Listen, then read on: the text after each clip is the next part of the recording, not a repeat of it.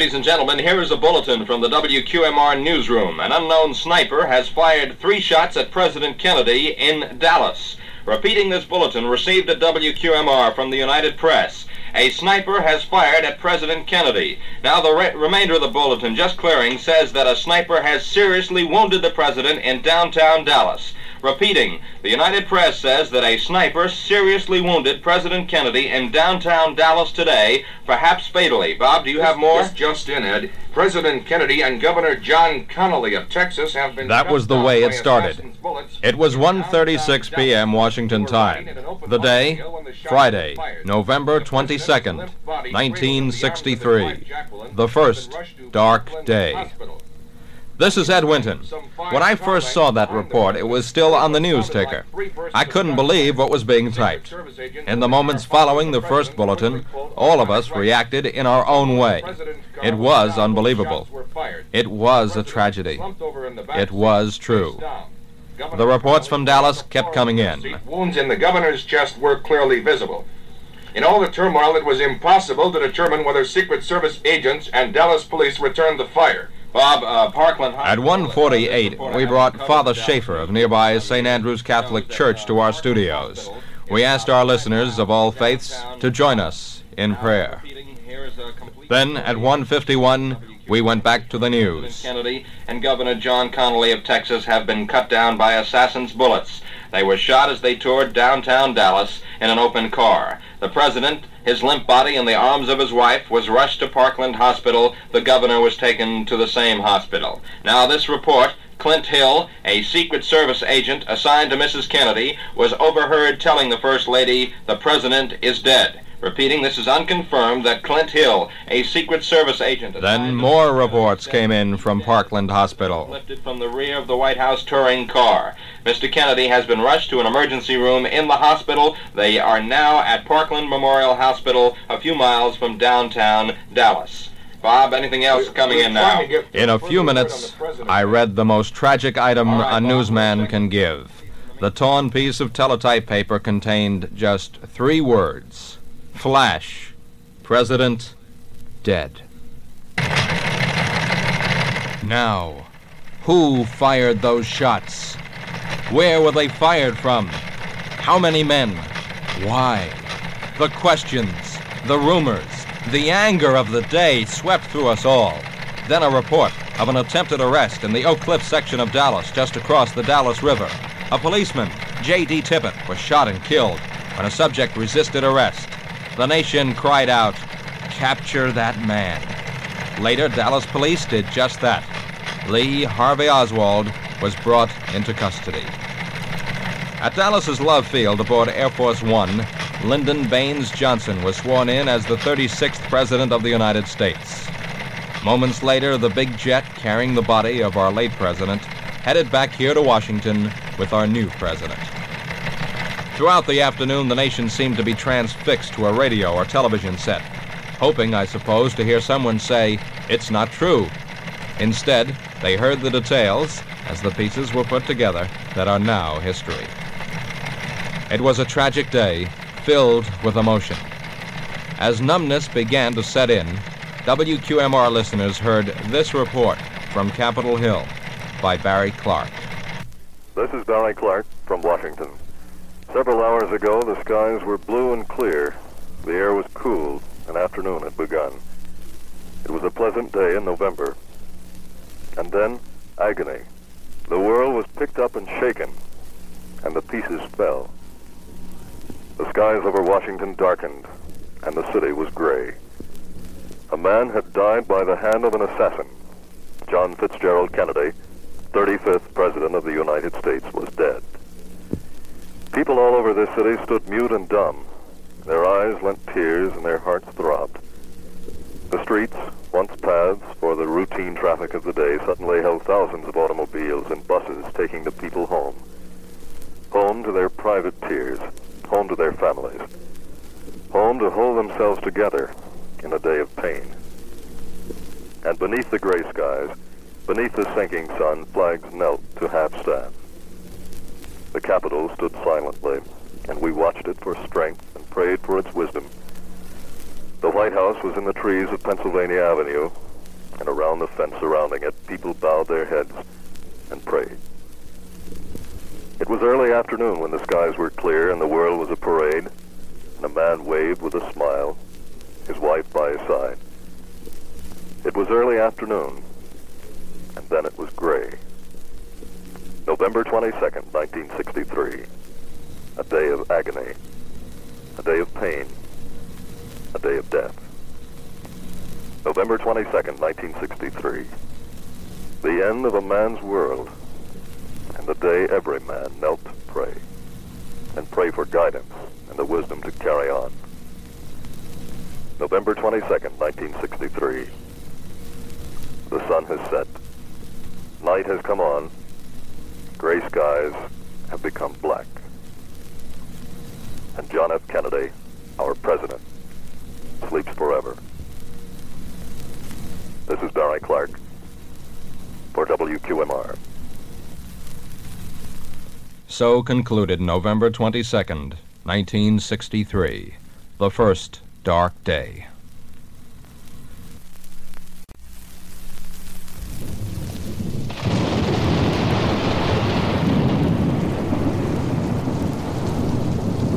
Saturday, November 23rd, the second dark day.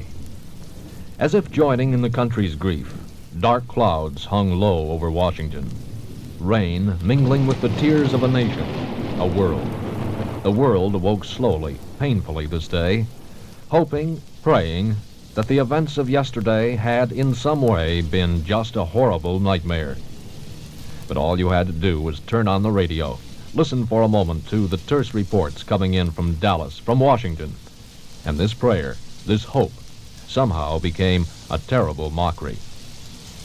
This is WQMR newsman Bill Doty. It was my job to cover the Saturday news beat, to relay to our listeners the events of this day as they unfolded. For Jacqueline Kennedy, this day began in the pre-dawn hours at Bethesda Naval Hospital. It was here the late president's body had been taken the night before for embalming. At 4:30 Saturday morning, Mrs. Kennedy, still wearing the blood-stained clothes she had worn from Dallas, accompanied the body of her husband as they left the hospital to make their final trip to the White House together. In the East Room of the White House, John F. Kennedy's body, in a flag-draped coffin, lay in repose, flanked by a guard of 5 men. A private mass for immediate members of the family was held at 10:30. After that, John Fitzgerald Kennedy belonged to the world, as throughout this gloomy Saturday, a host of dignitaries entered the White House to pay their respects to their departed leader. The procession of limousines rolling up to the White House carried such men as Dwight Eisenhower, Harry Truman, Senate GOP leader Everett Dirksen, New York Governor Nelson Rockefeller. Even Alabama's Governor George Wallace was there. But even as this procession of grieving notables was entering the White House, plans were underway for the public to pay its respects. On Sunday, the body of John F. Kennedy was to be carried up Pennsylvania Avenue on a caisson drawn by 7 horses to the Capitol, there to lie in state in the huge rotunda. Thousands would be lining the route of the cortege, but for the millions who would not be able to be there in person, preparations were being made this day, this Saturday, to broadcast a description of the sorrowful procession. WQMR set up 7 vantage points, stretching from near the White House to the Capitol Rotunda. Meanwhile, in Dallas, on this Saturday, November 23rd, the case was building up against the president's accused assassin, Lee Harvey Oswald, though at this point the case against Oswald was circumstantial. One major clue, the rifle, which was sent to Washington for examination. Oswald's Russian-born wife, Marina, told police her husband owned such a weapon. Furthermore, it was revealed the FBI had in their possession a letter sent to a Chicago mail-order house earlier in the year ordering a rifle similar to the murder weapon. According to the FBI, the handwriting in the letter was that of Oswald's. Dallas police were claiming the case was a cinch, although throughout the long hours of grilling, the meek-voiced Oswald denied killing anyone. Listen closely now and hear the actual voice of Lee Oswald as he answered reporters in the hallway of the Dallas jail. I really don't know what the situation is about. Nobody has told me anything except that I'm accused of of murdering a policeman. I know nothing more than that, and I do request for someone to come forward to give me a legal assistance. Did you kill the president? No, I have not been charged with that. In fact, nobody has said that to me yet. The first thing I heard about it was when the newspaper reporters in the hall asked me that question. You have been. Nobody said what? Sir? You have been. Nobody said what? The 35th President of the United States lay in repose in the White House. His accused assassin prepared for his second night in a Dallas jail. And so came to an end, Saturday, November 23rd, 1963, the second dark day.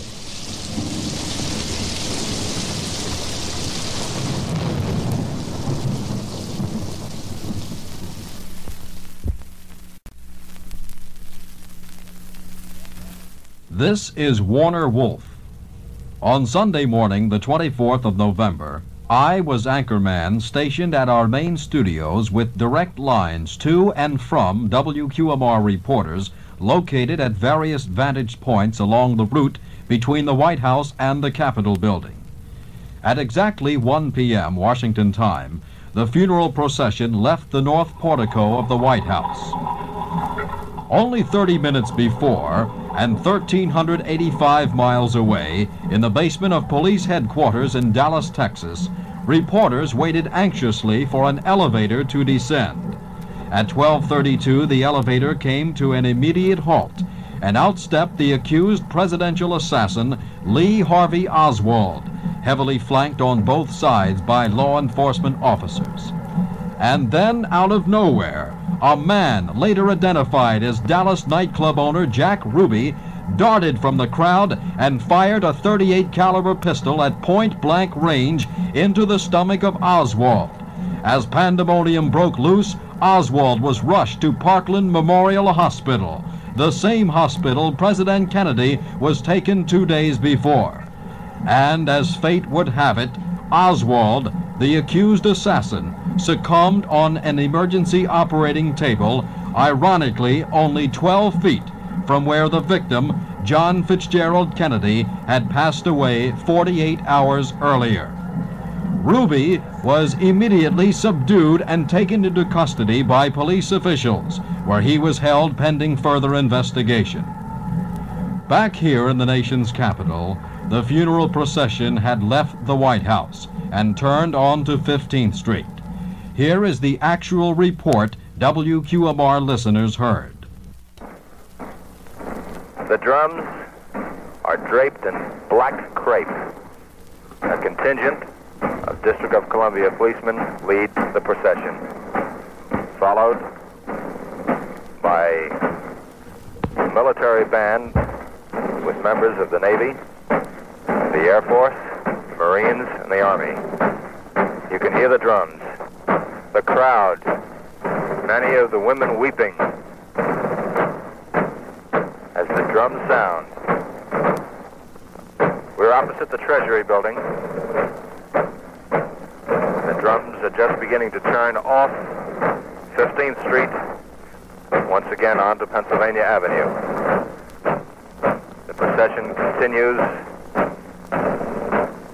with a platoon of Navy men with their rifles, bayonets affixed, in precision step.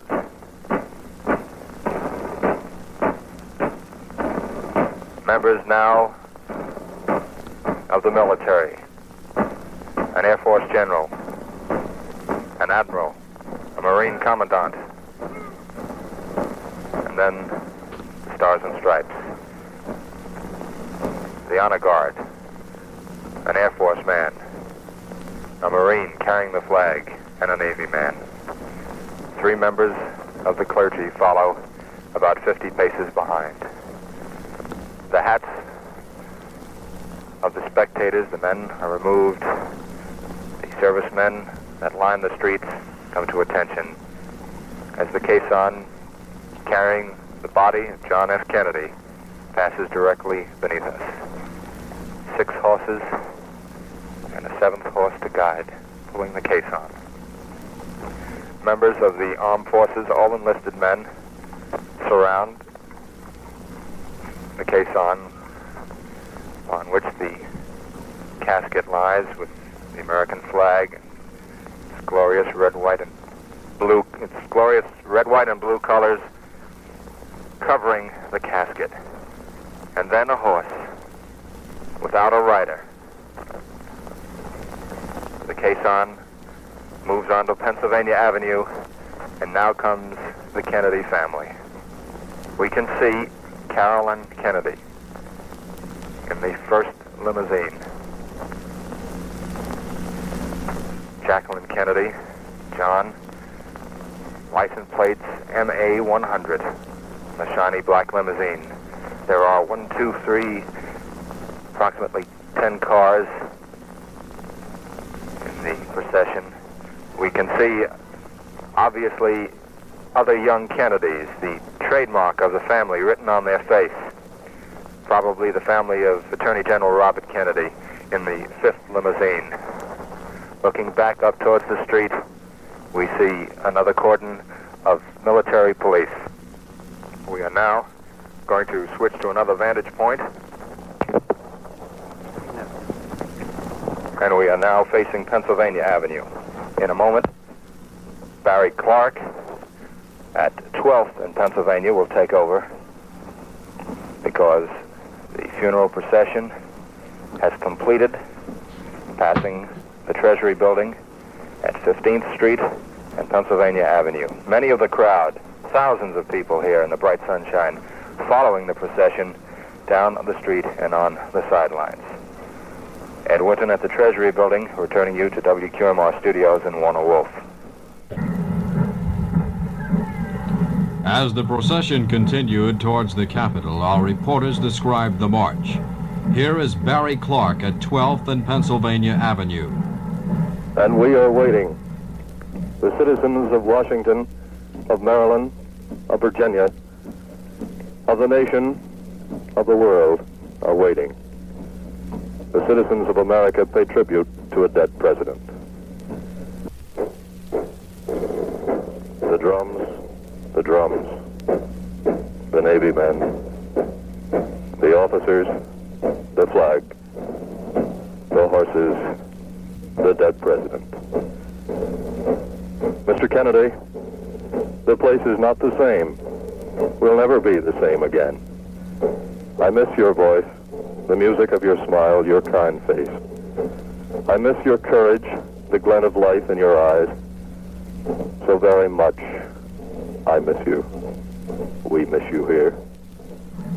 The morning has ended and the sun...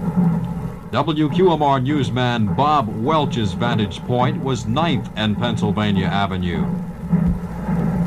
The casket, President John F. Kennedy, is now passing our window here on Pennsylvania Avenue.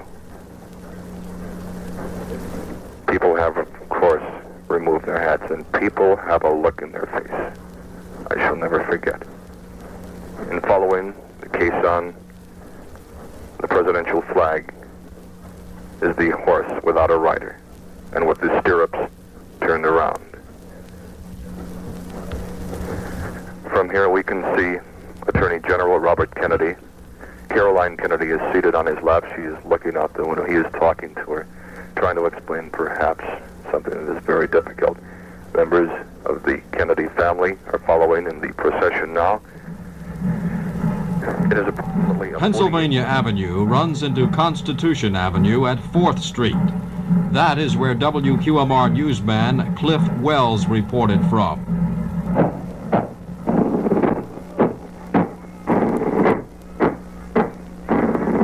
The drummers just going beneath our windows.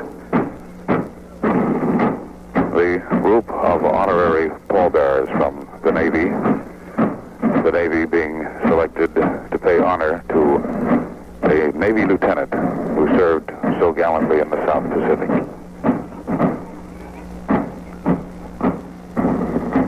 Following the Navy contingent are the Joint Chiefs of Staff on foot, led by the chairman, General Maxwell Taylor, and with the Navy Chief of Operations, Admiral David McDonald, and Army Chief General Earl Wheeler, Air Force Chief General Curtis LeMay, Marine Corps Commandant General David Shoup, and the Coast Guard Admiral Edward Rowland. On Capitol Hill itself was WQMR News editor Ken Rogers.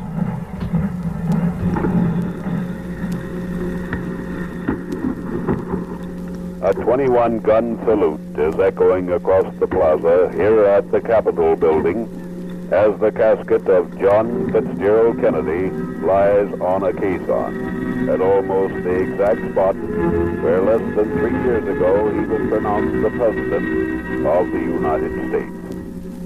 Now the Navy Band salutes their fallen chief as the honor guard prepares to lift the casket from the caisson and carry it into the rotunda of the Capitol, where it will lie in state until tomorrow. It's expected that hundreds of thousands of people will pay their last respects to the fallen president.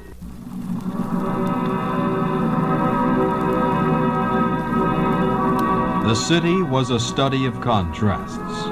On Capitol Hill, hundreds of thousands of people began to stand in line. A few blocks away, a different view. Here is the way Ed Winton described it to WQMR listeners. In sharp contrast to the ceremony now taking place in the rotunda of the Capitol, 15th and Pennsylvania Avenue proceeds almost in normal. There's the traffic, the gaily colored cars, the policemen directing traffic, the red light and the green light. There's also the television cameramen across the way winding in their cables, putting away their TV cameras to prepare, along with us, for tomorrow and John F. Kennedy's last ride in the city and in the nation, in the world that loved him so much. Ed Winton at the Treasury Building.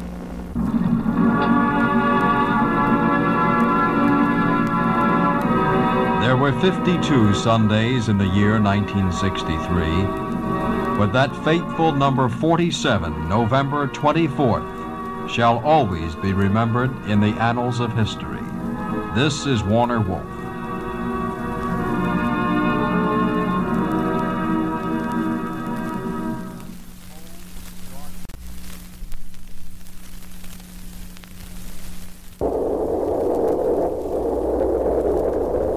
The time, 6:45 p.m., Sunday evening, November 24th. The cover of night had come peacefully to Washington.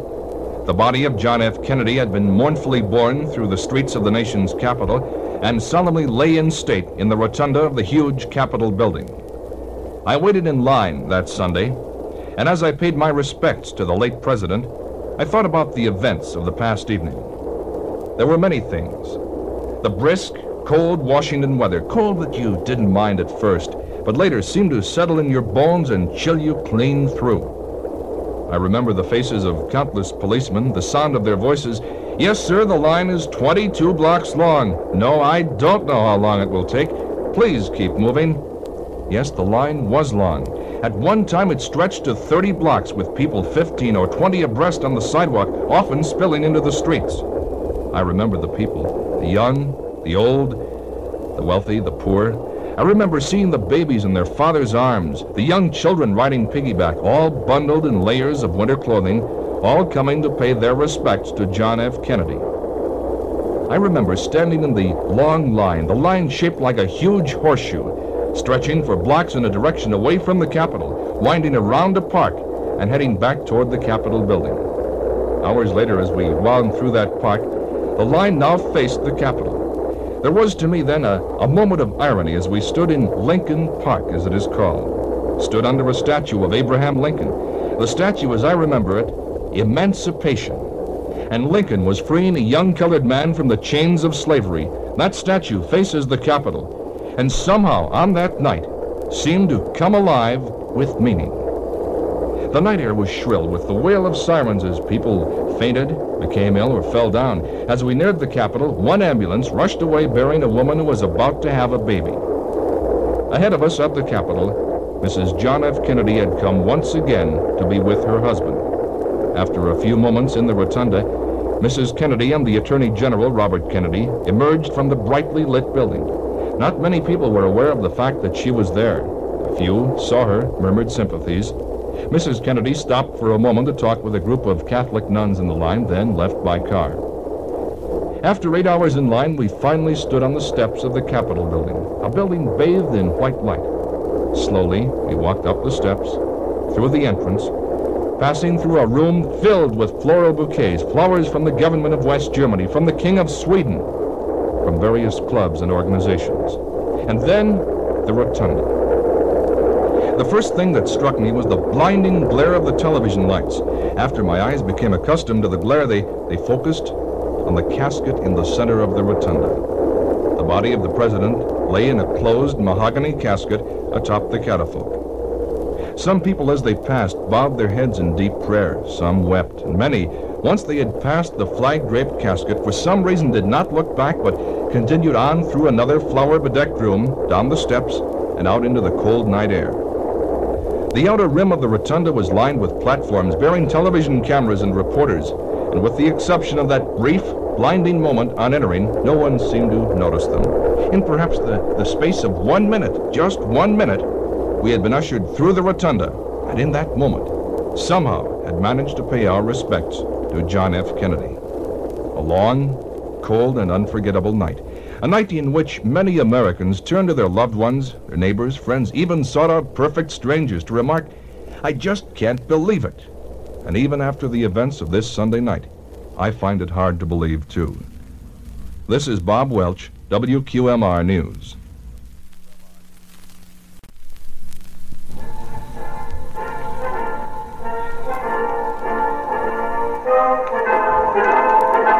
Monday, a clear, crisp, solemn day in the nation's capital, the day the president was to be buried. WQMR News was on the scene as the band played, and the Capitol Rotunda was closed to the public. More than 500,000 persons had filed through the rotunda to pay their respects to the fallen president as his body lay in state. The doors were closed, then Jacqueline Kennedy, escorted by her two brothers-in-law, arrived. The day before, Mrs. Kennedy had paid 3 visits to the rotunda. On this day, 4 servicemen, one from each service, stood at each corner of the casket. The casket bearers at one side. The casket was moved from the rotunda, preceded by a color guard holding the American flag, followed by a solitary sailor carrying the presidential flag. He is Edward W. Namath, a member of the Honor Guard, stationed at the Anacostia Naval Station. Throughout the morning city, bells toll for the fallen chief. Outside on the Capitol Plaza, ruffles and flourishes, a solemn hymn, and a 21-gun salute.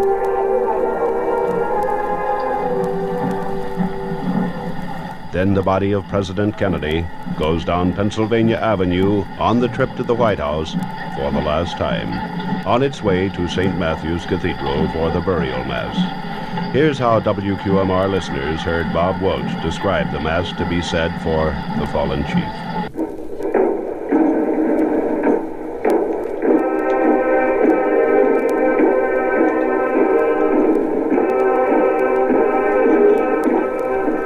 This is reporter Bob Welch with the story about the solemn pontifical mass that will be celebrated this morning for John F. Kennedy. The mass will be celebrated at St. Matthew's Cathedral by Richard Cardinal Cushing and is a pontifical requiem mass. It is what is called a low mass. Now this means that all the prayers of the mass will be spoken and not sung as would be the case if this were a high mass. A pontifical mass is one that is celebrated by anyone who has been consecrated a bishop. This mass has the same prayers as the mass that is celebrated every day in all Catholic churches. Its distinctive difference is that all the prayers will be directed with mention of the deceased John Fitzgerald Kennedy and his immortal soul. This is the mass that will be celebrated this morning at St. Matthew's Cathedral in the nation's capital. And in the world, the sadness of the occasion is reflected in the doleful music played by the Navy Band as the President's body is taken for the last time to the White House. And the 6 white horses pull the caisson into the driveway.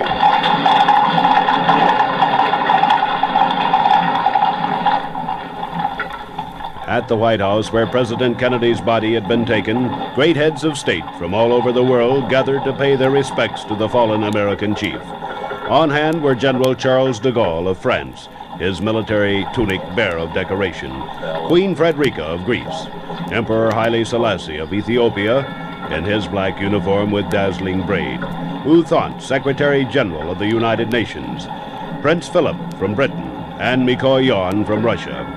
Besides the bereaved family, former Presidents Truman and Eisenhower, members of the Supreme Court, and America's military leaders too had gathered to follow the body of President John F. Kennedy. In the background, the bagpipes wail as the Black Watch plays on this solemn occasion, and the horse-drawn caisson, the riderless horse, Mrs. Kennedy, and heads of state from all nations down the driveway onto St. Matthew's Cathedral. As the procession approached the church, WQMR listeners heard Bill Doty describe the scene.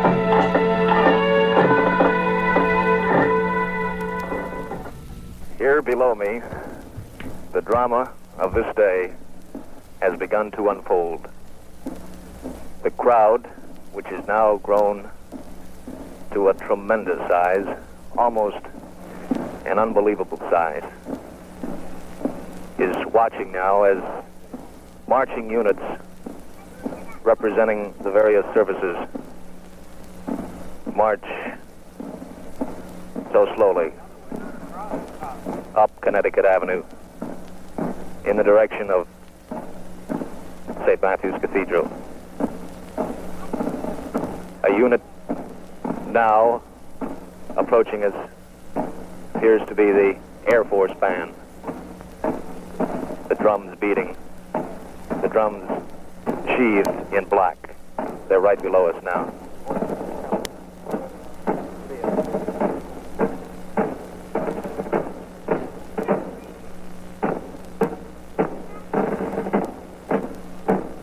The slow cadence of the marching units.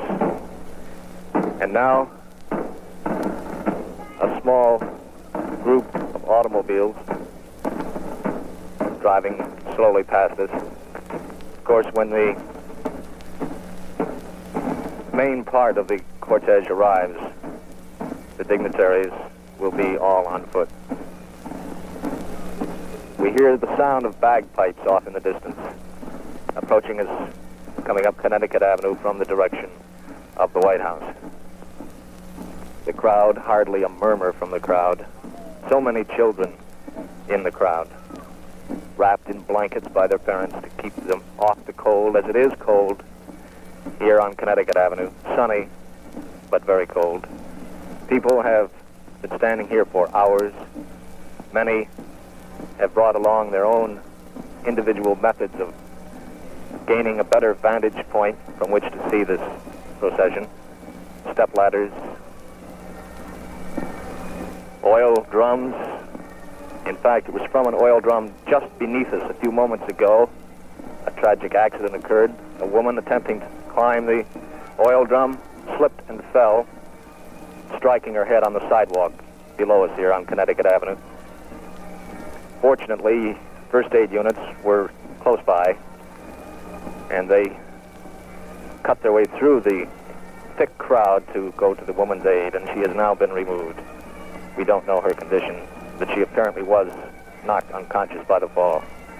A marching unit now of the United States Marines passing us by.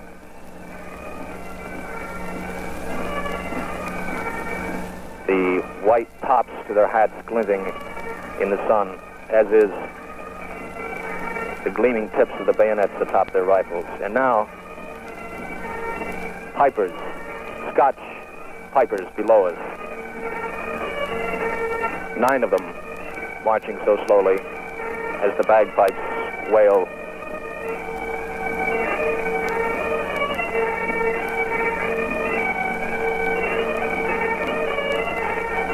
And now, the moment, the terribly sad moment the crowd has all been waiting for. 7 white horses drawing the caisson, draped with the American flag, coming so slowly past this crowd.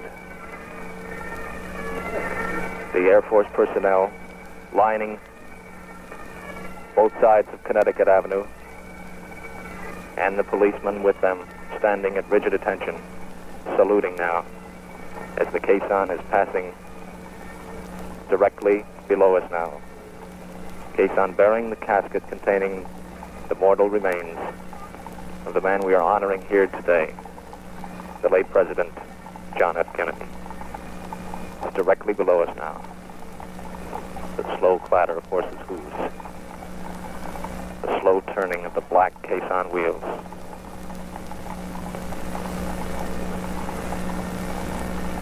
The riderless horse, saber attached, being led directly behind the caisson. And now the dignitaries are directly below us. Senator Ted Kennedy, Attorney General Robert Kennedy, between them, Mrs. Kennedy, walking head erect, black veil covering her beautiful face, walking directly up the center of Connecticut Avenue. Behind them directly, our new president, Lyndon Johnson. And now the host of foreign dignitaries, Emperor Haile Selassie is the first one we see, resplendent in the uniform of his country. Towering head and shoulders above practically everyone else, France's President Charles de Gaulle. He is dressed in the tan uniform. And the crowd is passing so rapidly we can only just pick out. Actually, they're not moving too rapidly, but there are so many of them, it's hard to pick out individual faces as they move along. Japanese Prime Minister Ikeda. The tall, handsome face of Prince Philip of England, representing Queen Elizabeth II. All of the men in long black coats, the women in black coats with black hats. Most of the men, in fact, all of them are bareheaded, carrying their hats in their hands as they move past us slowly. More dignitaries continue to pass by, all on foot, moving slowly in the direction of St. Matthew's Cathedral, where in just a moment funeral services will be held for the late President John F. Kennedy. That was WQMR newsman Bill Doty at the corner of Connecticut and L, a block away on M Street at St. Matthew's Cathedral. After the procession arrived, Cardinal Cushing conducted the funeral mass. The angel is like legion of heart. May the martyrs receive you at your coming.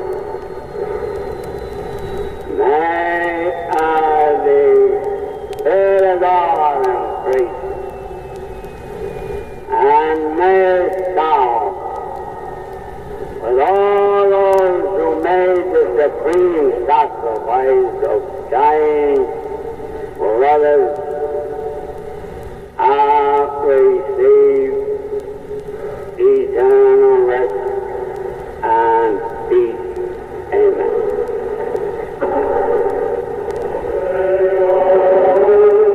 While the service was conducted, the caisson was turned around and brought back to a position in front of the church. Dozens of limousines were lined up to carry the Kennedy family, President and Mrs. Johnson, and other dignitaries to Arlington. The church doors were open, and the honor guard came to stiff attention. Flag bearers with the American colors and the presidential flag stood outside the entrance. The Joint Chiefs and military aides saluted, and the honor guards moved rifles to present arms. The late president's mother cried as she left the church. Mrs. Jacqueline Kennedy seemed composed. She had John Jr. by her left hand and held Caroline in her right hand. The family paused at the curbstone while the coffin was placed aboard the caisson, and the band played Hail to the Chief. Cardinal Cushing used a handkerchief to wipe tears from his eyes. It was a solemn scene. The president's widow leaned over once to talk to John Jr., and John stood at attention and saluted his father's casket. Then bells pealed softly as the funeral services ended. And at 1:30, the caisson began rolling on President Kennedy's final journey. During the past 3 days, WQMR had received many requests for Barry Clark to read his works of prose, composed on the moment as Barry covered the 4 dark days for WQMR News. Down Connecticut Avenue onto 17th Street, past the Lincoln Memorial to Arlington Cemetery, as the funeral procession slowly wound its way through the streets and the sounds of solemn drums floated over Washington, WQMR listeners heard Barry Clark read his own works, and here are the actual off-the-air recordings.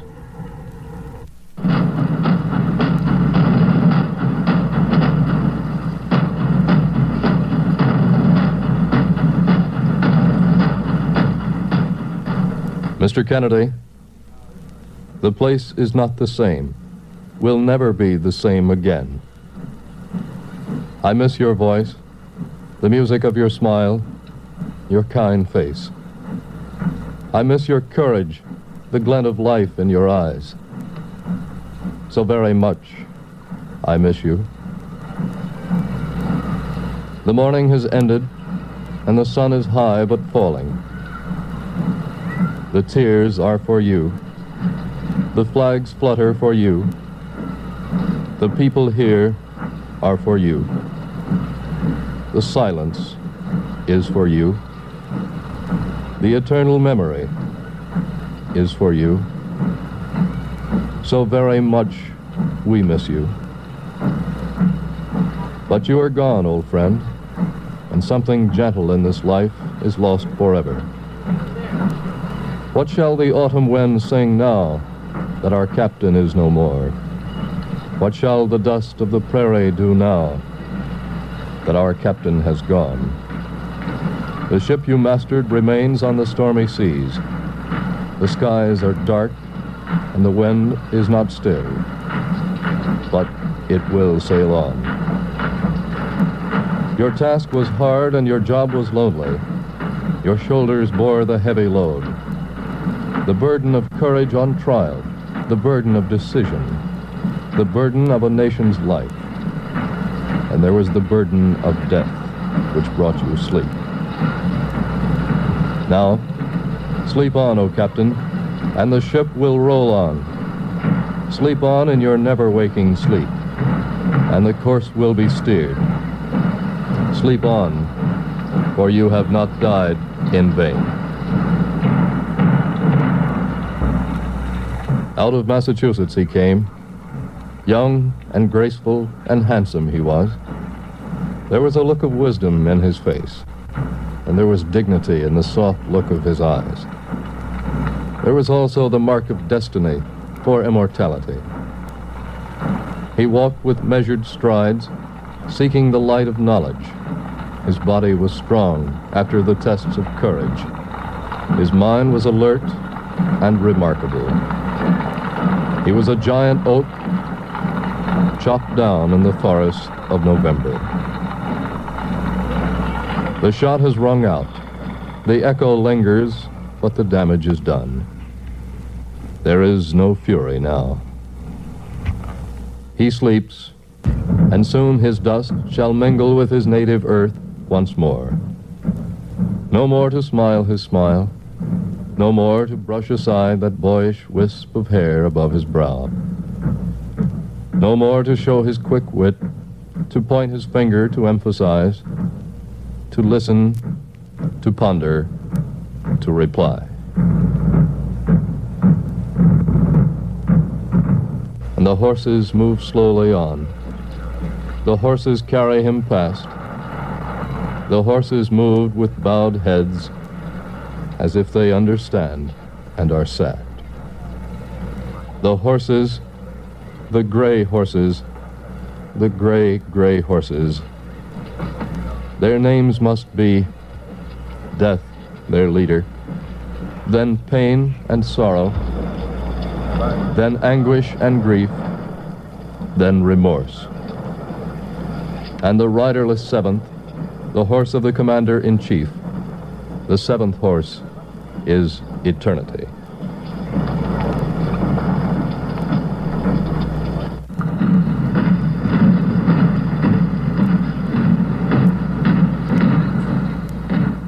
It is a bright and clear afternoon.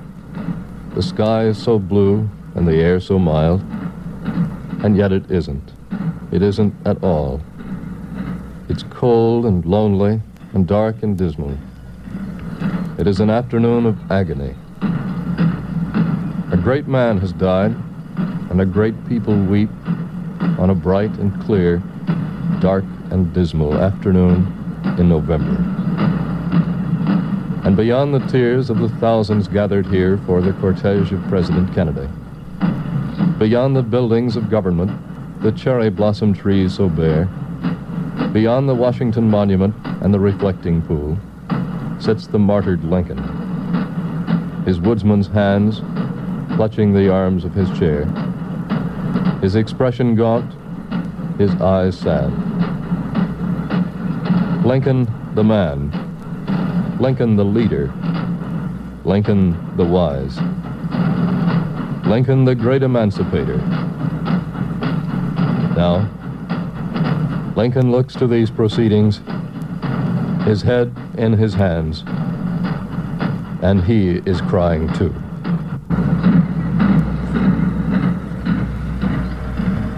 The Lincoln Memorial, the bridge, the pillars, the people, the colors, the flags, the drums, always the drums, the horses' hooves on the pavement, a caisson, a casket, a body, and a flag. Blue skies over Washington, blue skies over the hills of Virginia, blue skies over an open grave that waits. The drums, the drums, the people, the people. The dead who are waiting, the dead who are coming. The sad, sad day of November, a day we will never forget. He was a boy in Massachusetts. He was a young man in Washington.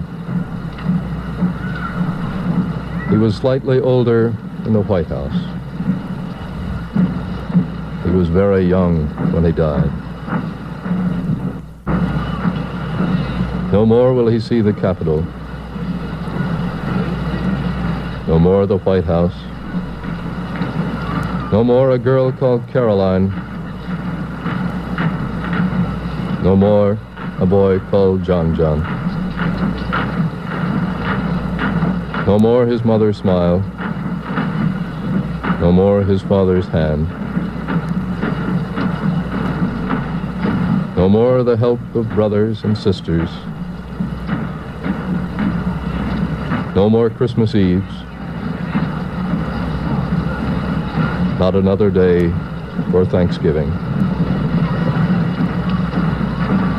No more football games on a Saturday afternoon. No more pleasant night beneath the stars.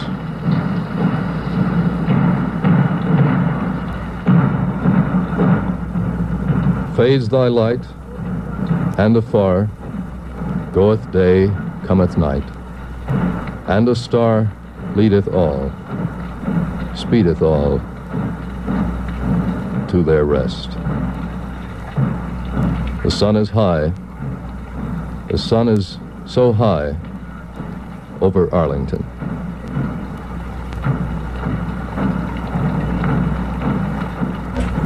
The funeral procession is almost at Arlington Cemetery. While the cortege was passing through the streets of Washington, WQMR, in its own way, was paying a final tribute to the late John F. Kennedy.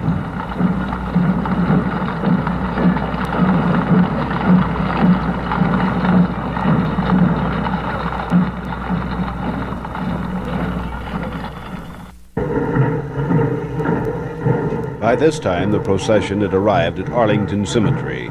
Mrs. Kennedy walked to the grave beside the Attorney General. As the coffin was moved toward the grave, the President's plane, Air Force One, zoomed above. And once again, the Cardinal conducted the religious portion of the service. In the name of the Father, and the Son, and the Holy Ghost, amen. Our Father, who art in heaven, hallowed be thy name. Thy kingdom come, thy will be done on earth as it is in heaven.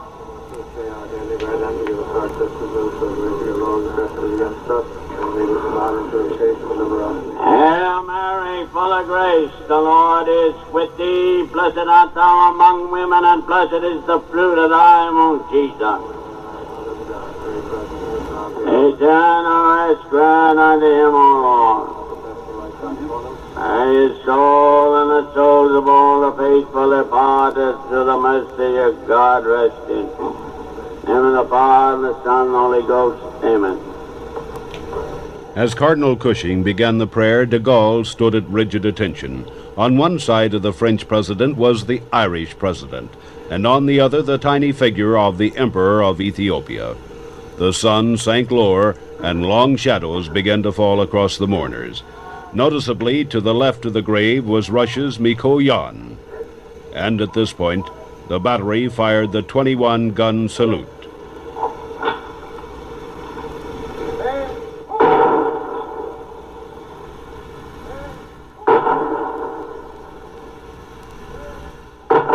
The Attorney General led Mrs. Kennedy to the head of the grave as the bugler sounded taps.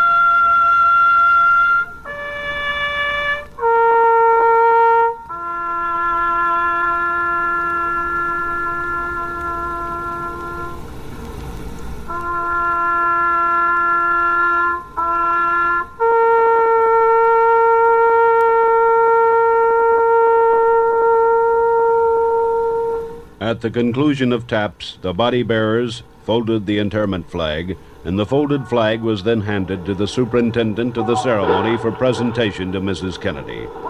The cemetery superintendent walked to the widow and handed her the flag. Then she was handed a torch to light the eternal flame at the head of her husband's grave. She touched the torch to the flame, then handed it to the president's brother Robert, who also placed the torch on the flame, and then handed it to their other brother, Senator Edward Kennedy, who repeated the process. And Mrs. Kennedy walked from the grave. The flame, lit by Mrs. Kennedy and her two brothers-in-law, burned brightly behind the polished mahogany coffin as it waited to be lowered finally into the soil. Then Barry Clark, speaking for all of us at WQMR, ended our coverage of the 4 dark days. Goodbye, Mr. Kennedy. Rest in peace. Sleep the long sleep. Sleep forever. Goodbye, Mr. Kennedy. We will not forget.